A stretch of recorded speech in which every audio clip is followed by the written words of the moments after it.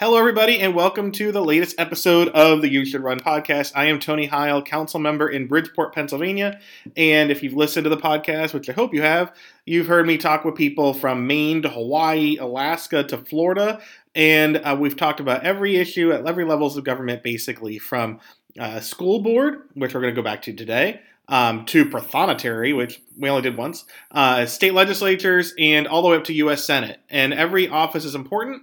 There are 500,000 elected offices in this country, and many of them do not have an opponent in the general or the primary. People just kind of coast to re-election, or people have to be begged to run. And then when people complain about government not being good enough, it's because we don't have enough involvement with good people running. Also, something to keep in mind as we get into this podcast, there are 500,000 elected offices, like I said. 30% or so are held by women, but in this country, the population is 51% women. And so that dichotomy, especially in state legislatures and other things, really affects, the kind of representation we have in politics. So I'm going to be talking with a woman who lives not far from me. We've knocked doors together. She is more active in helping her community than most people in this world are, and so we're lucky to have her in office. She is Monica D'Antonio, and she is in the Norristown area school district here in Montgomery County, and we're going to talk about what she's doing in Norristown and why you should pay attention to school boards. So Monica, thanks for talking today. Absolutely. Thank you for having me. I'm excited. Great. Now, I always ask everyone this question to start. You and I are active in politics. We've knocked doors. I remember meeting up in Norristown in 2020, and maybe before that. Actually, no, it's 2020 because we had to space out outside to take stuff out because there was a pandemic, everything happening. But when did you first get involved to do more than just I'm going to vote on election day? Have you always been engaged, or did something kind of propel you to do more than that? I've always been engaged politically. Since I was really young. My parents are liberal progressives. I was raised in a very progressive household. My dad was very active, not necessarily running for office, but just more involved in the community. For example, when I was maybe 3 or 4 years old, he took me to an Amnesty International protest to protest the death penalty. So I've been going to things like that since I was little. I really did get into politics more forcefully, I would say, when I turned 18, and that was the Bush-Gore election. At the time, I actually volunteering for Ralph Nader. I lived in New Jersey, where it was very likely that Al Gore was going to win the state anyway, so I felt like I could kind of direct my effort at a candidate that was a little bit more aligned with my progressive values.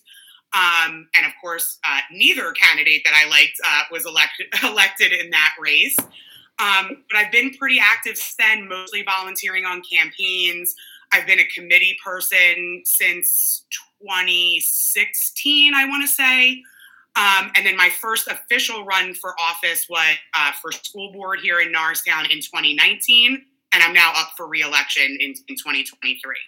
Now, we'll talk about school in a minute, but you and I both got involved at basically the same time. I was engaged in the 2000 election. It was my first presidential election. I went to work on campaigns after that. So I feel like younger people today, people in their 20s who are just getting engaged, they have very strong opinions, good for them. They don't realize that politics didn't start getting crazy with Donald Trump, right? Do you think that... And you see teenagers, right, where they have strong opinions, which is great, but there's going to be a lack of appreciation for this isn't new. Yeah, I mean, it's not new. Maybe some of the tactics and tone and language and things like that are new. Right. Think about even on issues around guns and things like that.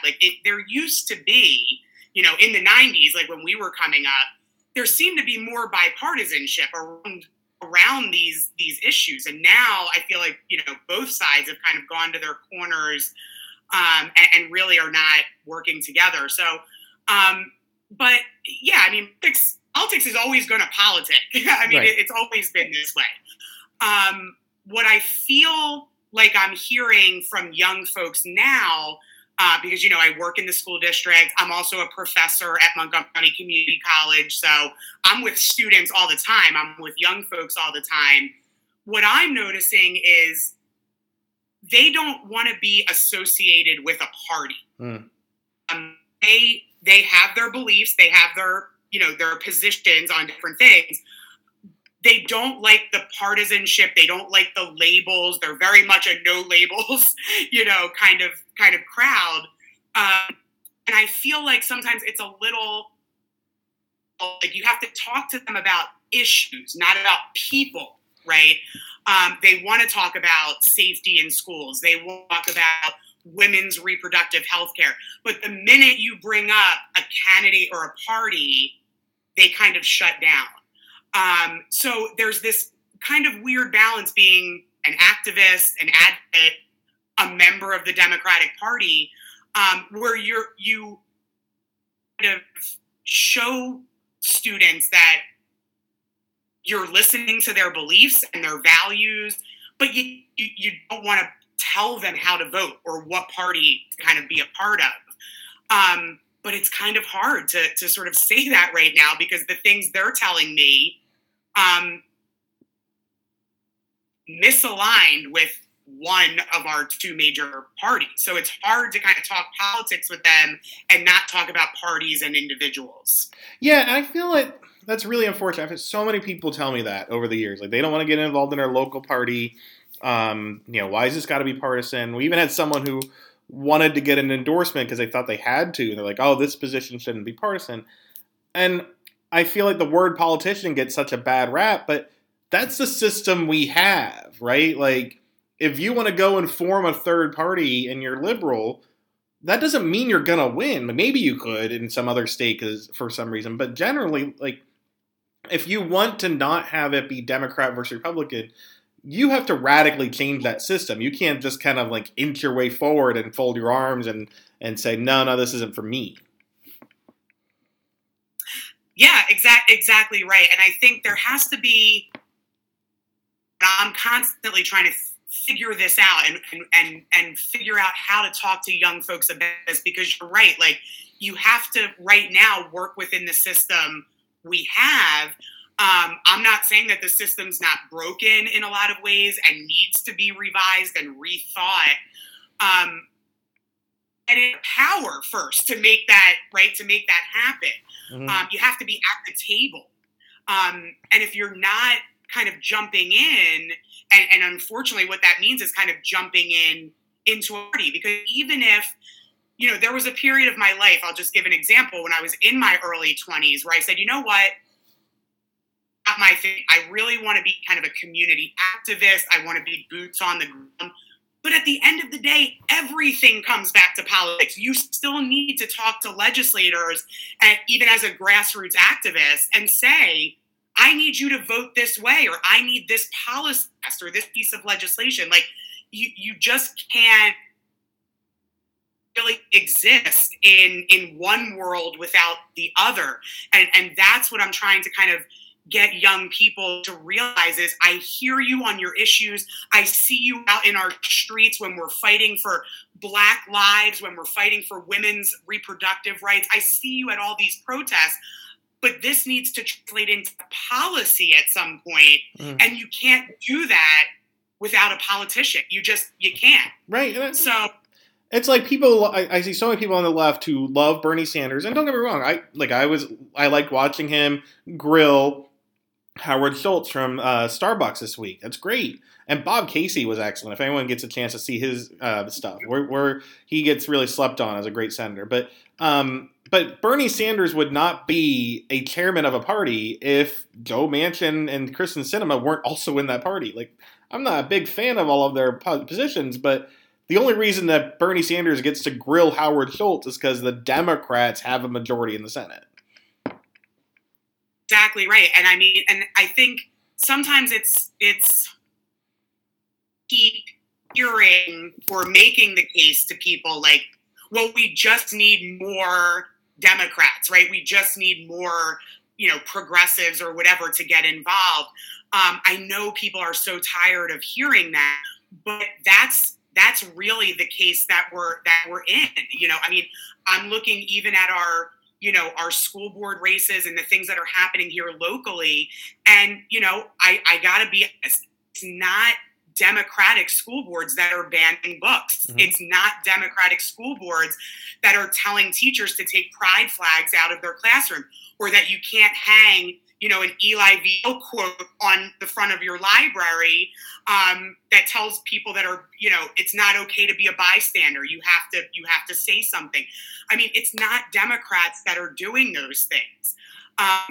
Again, sometimes that's hard, especially with young folks, to talk to them about. Especially when you're a teacher, you're in a position of power, right? Because right now, I mean, the word of the day is indoctrination, right? So, sometimes you're afraid as a teacher, you want students to think about ideas, right? And not about people or parties. Classroom, and I'm trying to be kind of neutral and just get them to think about things. But we have to be honest that this isn't both sides. Right. And sides thing free issue because there's not an equivalence here. There's just not. Yeah, so let's get back to school board. I just talked to Dana Foley from Central Bucks School District. You're in Norristown District. So you've been following Central Bucks. That's part of the reason I reach out to her. We're Facebook friends. You're talking about it, and lots of other people have been too. But what's the difference between a district like Central Bucks, not just because of the political situation, but just like the kind of difference between that kind of suburban district and your district in Norristown, which is I can walk there? Yeah, absolutely. So, I mean, first I want to give a shout out to Dana because that was a fantastic interview. I really enjoyed listening to her. She made me even read some of my campaign strategies and platforms. So she did a really great job. So some of the biggest differences, Central Bucks is a fairly wealthy community, I would say. It's predominantly white. Mm-hmm. Norristown is a community where, 70% of the community lives below the poverty line. Almost 40% of our community doesn't speak English as a first language. Our school district is predominantly Black and brown. Almost all of our students qualify for free and reduced lunch, but the great thing about being in Norristown is we've been providing free breakfast and lunch well before it was cool, and before Governor Shapiro put it on the table. We've been doing it because that's what our community needs. In terms of the things that I guess like kind of anger, family or the issues of concern, let's say, we are not dealing with families showing up at our school board meetings wanting to ban books and pride flags and things like that. We live in a super diverse community. So you're not really going to get culture war issues. I think parents and families around Norristown really respect that we embrace diversity in our district. We purposely go out of our way to make our curriculum inclusive so that every child sees themselves in the work they're doing in school. Where I see parents really showing up for us is school safety. Mm-hmm. We have definitely had some issues restarting after the pandemic. Our district was closed a lot longer than several other districts in the area. We had some trouble restarting last year and even into this year. School climate has kind of been an issue. Students fighting. We had a student who and tried to harm himself. So we have a lot of issues around mental health, dealing with social and emotional learning, dealing with emotions, conflict resolution, and those kind of school climate and safety issues. I would say that's a big concern for parents. And when they come to school board meetings, that's often a concern they express. And I would say this issue is had academic challenges in this district. Again, it's an underfunded school district. It's a school district, very large special ed population with a large English language learning population. So when you look at our state test scores, they're not great. But we, again, have a lot of factors that impact how students are performing academically from, again, living in poverty, having very traumatic or difficult home lives. Like there's a lot of stuff that happens in our community that then gets brought into the school and affects learning. So of course, parents in our area are concerned about test scores and academics. The good news for them is that coming out of the pandemic, we use that opportunity to completely redo our curriculum, particularly around math, reading, language arts, and soon coming down the pike is going to be science. And it's kind of hard sometimes to ask families to be patient when new curriculum and new teachers are coming in that are just learning this new curriculum. But we have already seen this year alone some very immediate gains, especially in literacy. Mm-hmm. And we're hoping that this new curriculum, our new reading specialists that we've hired in every elementary school, are going to start to impact some of those numbers that were troubling for our community for such a long time. How much of that burden is on school boards like yourself, school board members, and the decisions you make? And how much of that burden is on the administration, principals, et cetera, and on teachers? Because when it comes to a student succeeding, everyone kind of places the blame on someone that's not themselves or gives the credit to themselves. But there are so many layers from the student themselves as a young person, which has too much pressure, to parents, to the community at large, to school board members. How much of that responsibility and those decisions are on you? So the way we kind of approach things in Norristown is that we think everyone has a responsibility, right? Mm-hmm. And it differs depending on the situation. I wouldn't say it's always equal across the board. There's sometimes when the board has to take more responsibility. Like if we, just as an example, we wanted some better, no curriculum for English language learners up until this year, surprisingly. We basically just translated English documents and gave them to English language learners and said, okay, here's this lesson in Spanish. But there was no actual curriculum, mm-hmm. right, for English language learners, like an actual program that they could go through and kind of go through the steps of learning the language, master the language. We have that now, but it took on the administration, and it took where sometimes the administration says, yes, we're getting to that. And you try to give them a little leeway at the beginning because, turning a school district or any aspect of a school district, like trying to turn around, an aircraft carrier, mm-hmm. It takes time. You can't just make an immediate left turn. Buy-in from your faculty. You need parents involved. It's a lengthy process to make any big change.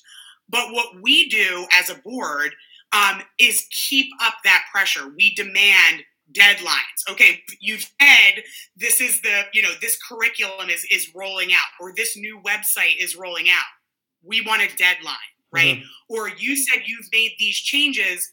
What are the outcomes? Where's the date? We want to see that. So the way I kind of see it is governance. We're kind of setting the goals, what we want to see sort of writ large for the district.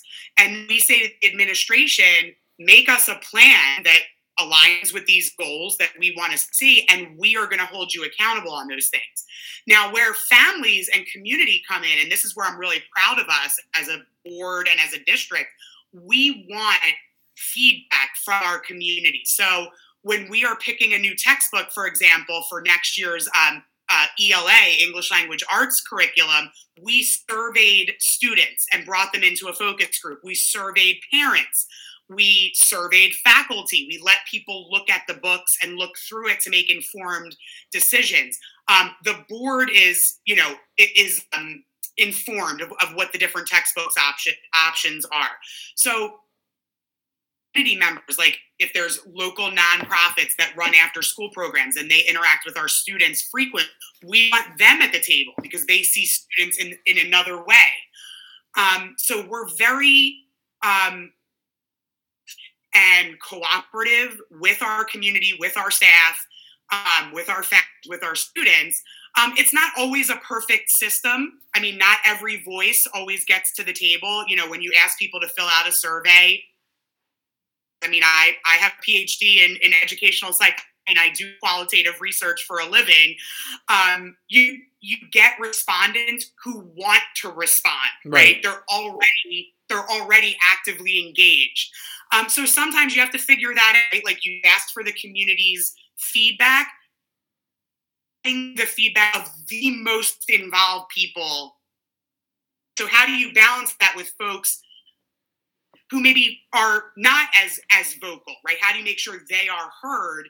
And that's why we've started bringing in local nonprofits that work with families, so that they can talk about what their the families that profit, what they're experiencing.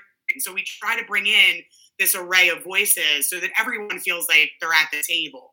Yeah, I think that from my experience as a parent, the first stepping stone for a kid to succeed is having parents who are involved and are encouraging them and want them to do well. And, I hate people who just kind of say, look, the parent failed, because if a kid's not doing well in school, there could be all kind of reasons why. A parent it's a single parent, struggling with doubling income, injury, all sorts of things. Not to make excuses or blame, but it's hard to make a blanket thing. But so the people who are saying something are the involved parents already. Their kids may need help, but it's the other kids that probably need help at a greater level. Yeah, exactly. And so it's incumbent on us, I think, as a board, to make that happen, right? And make sure that some of those overshadowed voices are included. So, for example, in our community, like I said, we have a very large Spanish population.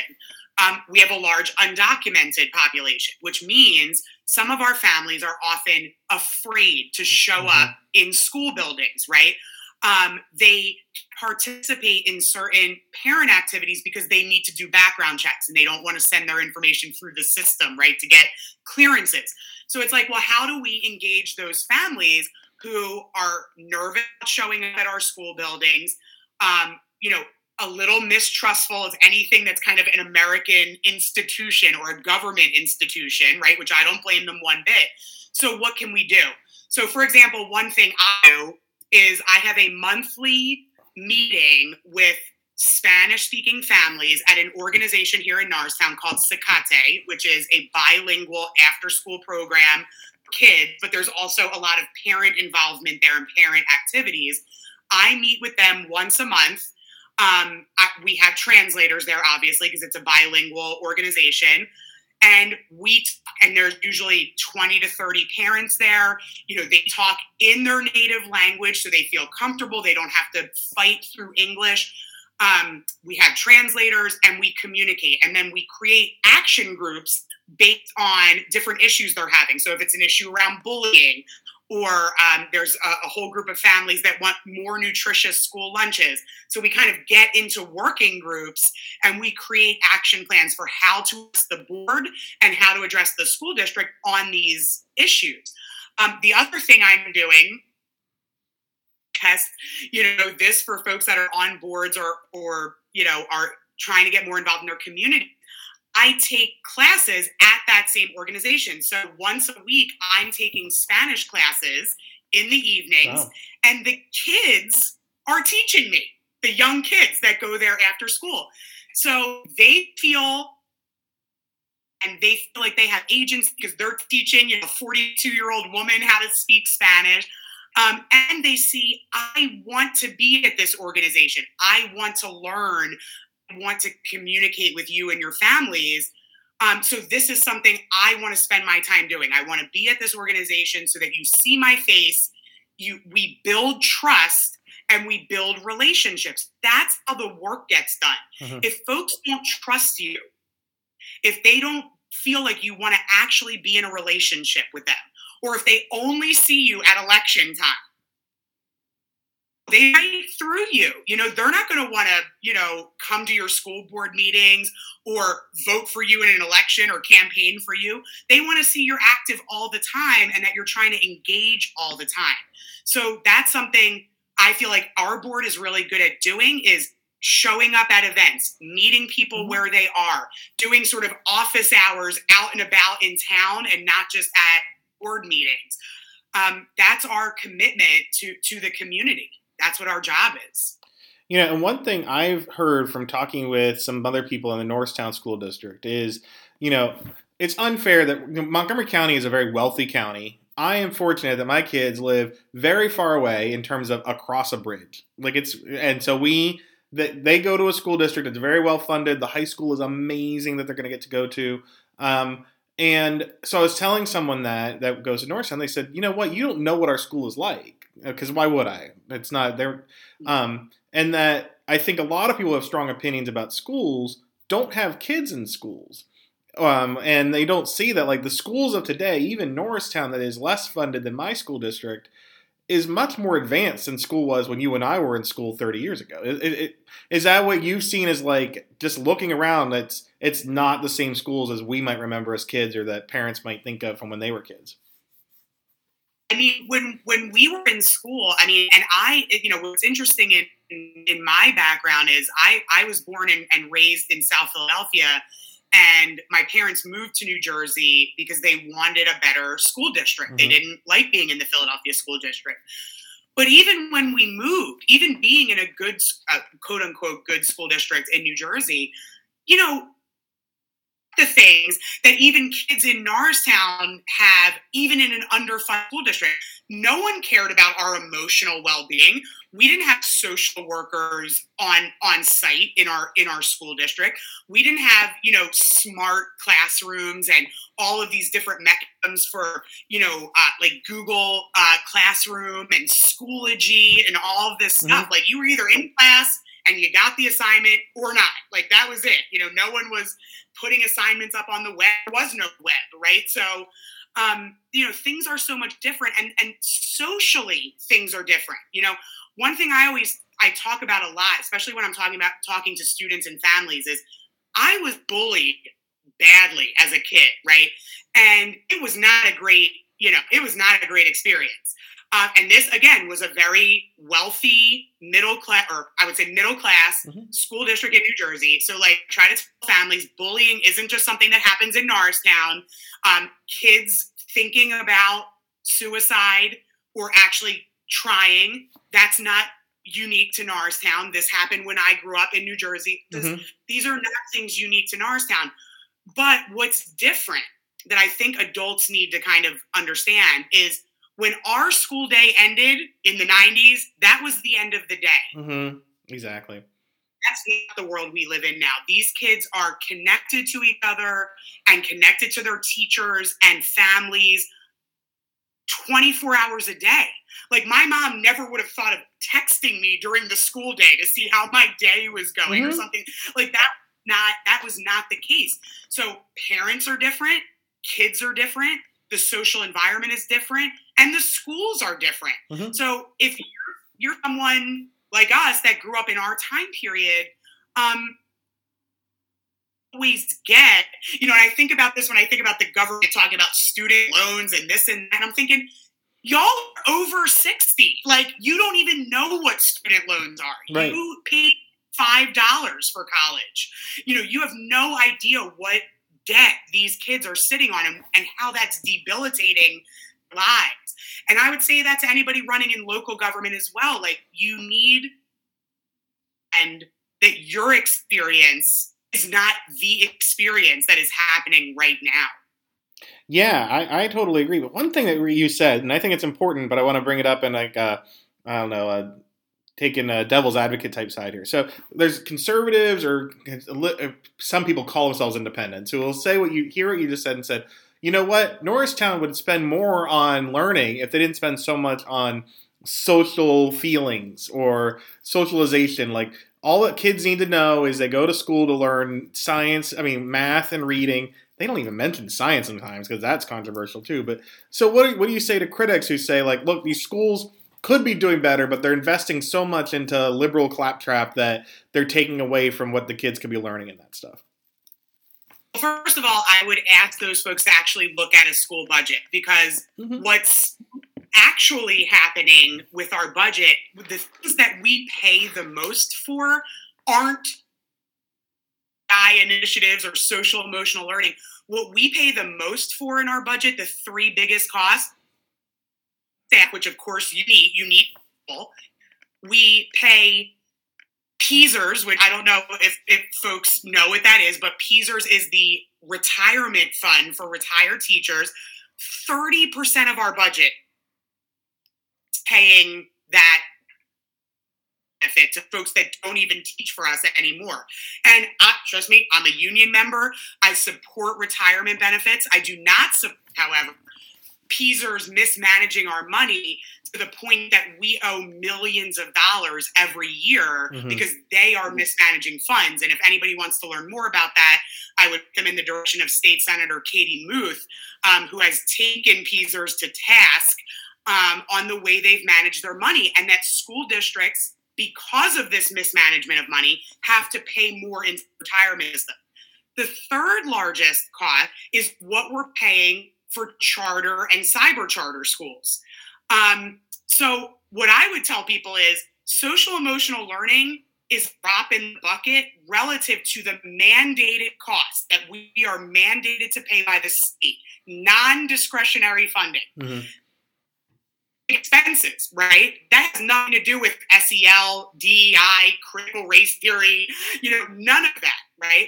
Now, if you want to talk discretionary spending and what we spend on, curriculum and all those other things, the choices that we make, which is a very small percentage of our budget, we do think that social emotional learning is a part of academic learning. And that if students are not healthy mentally, physically, if they struggle with managing emotions, if they struggle with anger, trauma, depression, anxiety, if they're constantly in fights with their classmates or their teachers, that is impacting learning, full stop. The data supports this. And again, I would point any of those critics to look at actual research done by actual scholars and to listen to actual teachers who actually teach classes and to listen to students who actually take classes and listen to what their needs are and what they are saying. Because if you listen to teachers, if you read the research, and if you listen to students, you will see that these very interpersonal issues, these emotional issues, social issues, home life issues are impacting their ability to learn and be successful in a classroom. You cannot separate these things. Yeah, my mom was a teacher for 30 years, teaching back in the 80s up until, a few years ago. And it was a smaller school. But as she said, and you're basically saying, kids aren't going to learn if they're not ready to learn. And most of half of a kid's education happens before they get into the school building. And so if they're too tired, if they're hungry, if they're angry, well, they're not going to learn any math, whatever you put in front of their face. And who wants to learn math, right? Like there's that joke online from a comedian. It's like every adult looks back and says, I never wanted to learn math. And like, if you already didn't want to learn and you're already stressed out, you're not going to do well on those state tests. Exactly right. And, again, I want to circle back to something I said earlier. Relationships are the key, right? To building anything good, right? You need good relationships. And that means, in some cases, the schools need to take on that responsibility of helping students learn how to build relationships, right? One of the biggest complaints heard from parents about the lockdowns was that students weren't socializing and they weren't getting those relationship building skills. And it always fascinates me because the same people that complained about the lockdowns hurting our children, they wanted to reopen the schools, are also the same people a lot of times who complain about the social emotional learning and the, inclusivity and things like that. Well, but you're really making the same argument. You're mad at the lockdowns because the kids weren't getting socialization, which means you realize how important socialization is in a kid's life. All of a sudden, you want to cut out those programs, that curriculum, funding for those types of, for that type of learning. But you can't have it both ways, right? You can't say really hurt by not socializing with their peers, and then when we're trying to teach them socialization skills, you tell us that that has no intellectual merit. Like, you can't have it both ways. Yeah. So I 100% agree. It's important for I see what my kids are doing in school, even at grades 3 and 1. And one of them will come home and just be upset because their best friend argued with them about something silly like soccer. But, kids have kid emotions. Adults have adult emotions. But so one thing I wanted to ask you, because this comes up a lot in the criticism of education, and again, mostly from people who don't understand or outside of it, is if kids are not performing well on tests, then it's probably because there's a bad teacher. And so we would improve schools by just getting rid of bad teachers. I think that's so hard to judge, but like, what's your response to how to address that and to make people understand that like it's not just because sometimes there might be a bad teacher, but it's not just because like that one teacher wasn't stepping up enough.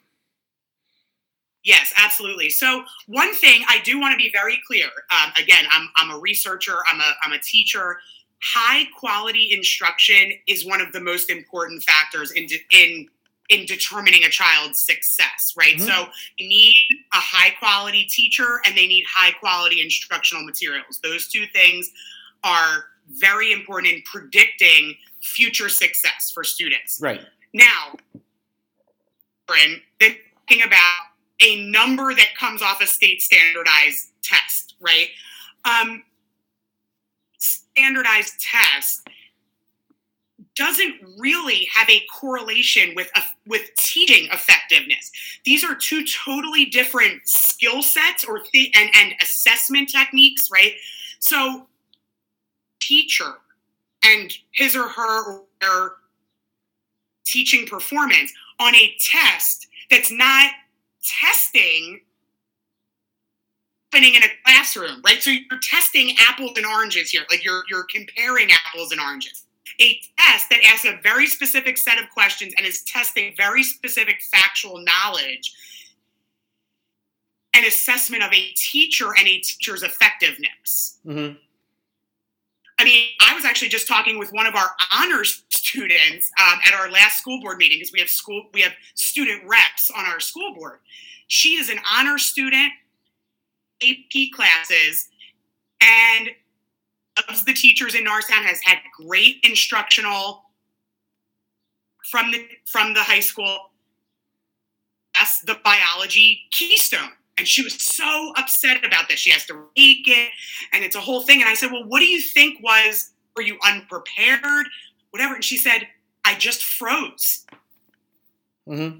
And I knew the material. I was struggling right in that moment to take that test. So when you think about the conditions around testing, right, that a kid may be, all the things you said earlier, they might be tired, they might be hungry. They're taking their SATs, maybe they're hungover even. I don't know. Kids do a whole lot of things I didn't do when I was a kid. But the point is, taking this one moment in time, this one test is one snapshot. It cannot be correlated with performance in a classroom. They're just not even the same worlds of information. Yeah, I agree. I guess that's what I would say. No, I think that's a point, and I think also, like, people, you have to see it. It's not, like, if there's a kid if all the kids are doing poorly in 10th grade math, but they're doing well in other things, well, then you can kind of point to that 10th grade math teacher and say, maybe there's something weird here, because that's the one black hole. But if it's all sorts of things, then it's all sorts of things. So I want to ask you, you talk about the importance of school board and being involved in it. The average age of a school board member is in their late 50s in this country. It's an unpaid position. It's not attractive to a lot of people. It takes a lot of time. Why would you encourage people to run for school board elections? Yeah. Well, and I do want to talk a little bit about the Norristown board, because one thing I'm really proud of is that we have several under 40. And in fact, our youngest board member just turned 21. She's actually, I believe, if I'm not mistaken, the youngest elected official in all of the Commonwealth. And she's a Norristown grad. Mm-hmm. She's just finishing up at Temple now. So we do encourage young people here in our town, in our area, to get involved. But we need more of that. Absolutely right. I think, in general, politicians skew old. And we all know why that is. It costs money to run elections. You have to know a lot of people. You have to be everywhere, right? So if you're someone who's working like 3 part-time jobs and you're 18 or 19 years old, you can't be at so-and-so's fundraiser and meet all the big players, right? You can't likely donate money to your local party or right. So the things, and I think this is the problem with our parties in general, is we often don't open the door to young folks. Like, we just don't set them up for success. We saw this actually happen. I don't know if you were following the story in Philadelphia in the council race and follow a favorite trash man on Twitter. He's a young guy. He's a trash collector in Philadelphia. He was trying to run for council, didn't really understand campaign finance. He was raising money and he quit his job so that he could run for council. So he was using some of his campaign funds to pay his rent and his car bill. And you can't do that. That's illegal, right? But this speaks to the issue of trying to be a young person, a poor person, who, and those are the folks we want running for office. We want people who have real life lived experience, not of the wealthy or well-connected, but of just average everyday folks who can't quit their job to run for office, who can barely donate money. They can barely pay their bills, let alone donate campaigns or parties or whatever it is. So what are we doing as a political system to encourage folks to run for office? What are we doing to make it less prohibitive? So essentially, our board, what we really just try to do is be very supportive of folks that are running. So, what if we have, we have 3 folks on our board. What can we do to support you? Do you need me to come over and watch your kids so that you can go out and knock doors and meet people? Do you need money? I'll give you money. I'll give you my money. Go out and spend it. Do you need to quit your job? Right? You need to be there as a team to build people up and make it worth their while to run. And frankly, I just don't think the parties right now are very good at encouraging. Well, they always encourage people to run. They always say it, but they're not doing anything to break the barriers that are the reasons people aren't running. Yeah, because, to be blunt, let's say I was a county chair in any county. So much of that job is about raising not just tens of thousands of dollars in a county like Montgomery County, but hundreds of thousands of dollars and managing all these things. There's no incentive, if that's your job, to build the party, to go attract people who aren't going to give you any money. And they might be flaky, not because they're bad people, but because they got other things to do. So you got to really entice them to stay involved. It's just the incentive structure is tough, and I think it's incumbent on us to fix it. Monica, you're trying to fix all these things, and I want to. we talk about why people should run. We talk about education, but I want to leave here today with, if people want to get in touch with you, they want to learn more about Norristown School District school funding. What's the best way they can reach out and learn more and pick your brain? Absolutely. So I would love it if folks would email me. If you want I am up for a re-election and I'm running with a slate. If you want to check out our Facebook page, it's Democrats for NASD School Board. We will be posting information. We just kind of got that site up and running. We're going to be posting information, fundraising, bios of the debates and things like that. But for me personally, I always encourage folks to reach out, ask questions. I'm happy to meet with people virtually or in person. My email is monicadaantonio15@gmail.com. That's monicadaantonio15@gmail.com. I'm sorry, my name is so obnoxiously long in Italian. But Tony, I don't know if you do show notes or anything on the pod, but I'm happy to send my email address if you put it. I don't know if you put it. Yeah, I'll put that in the description so people can see. It's important to get involved. I could talk to you for the next 3 hours, but my computer will die if I do that. I really appreciate what you have to offer, and I think school boards they've always been important, more so than ever.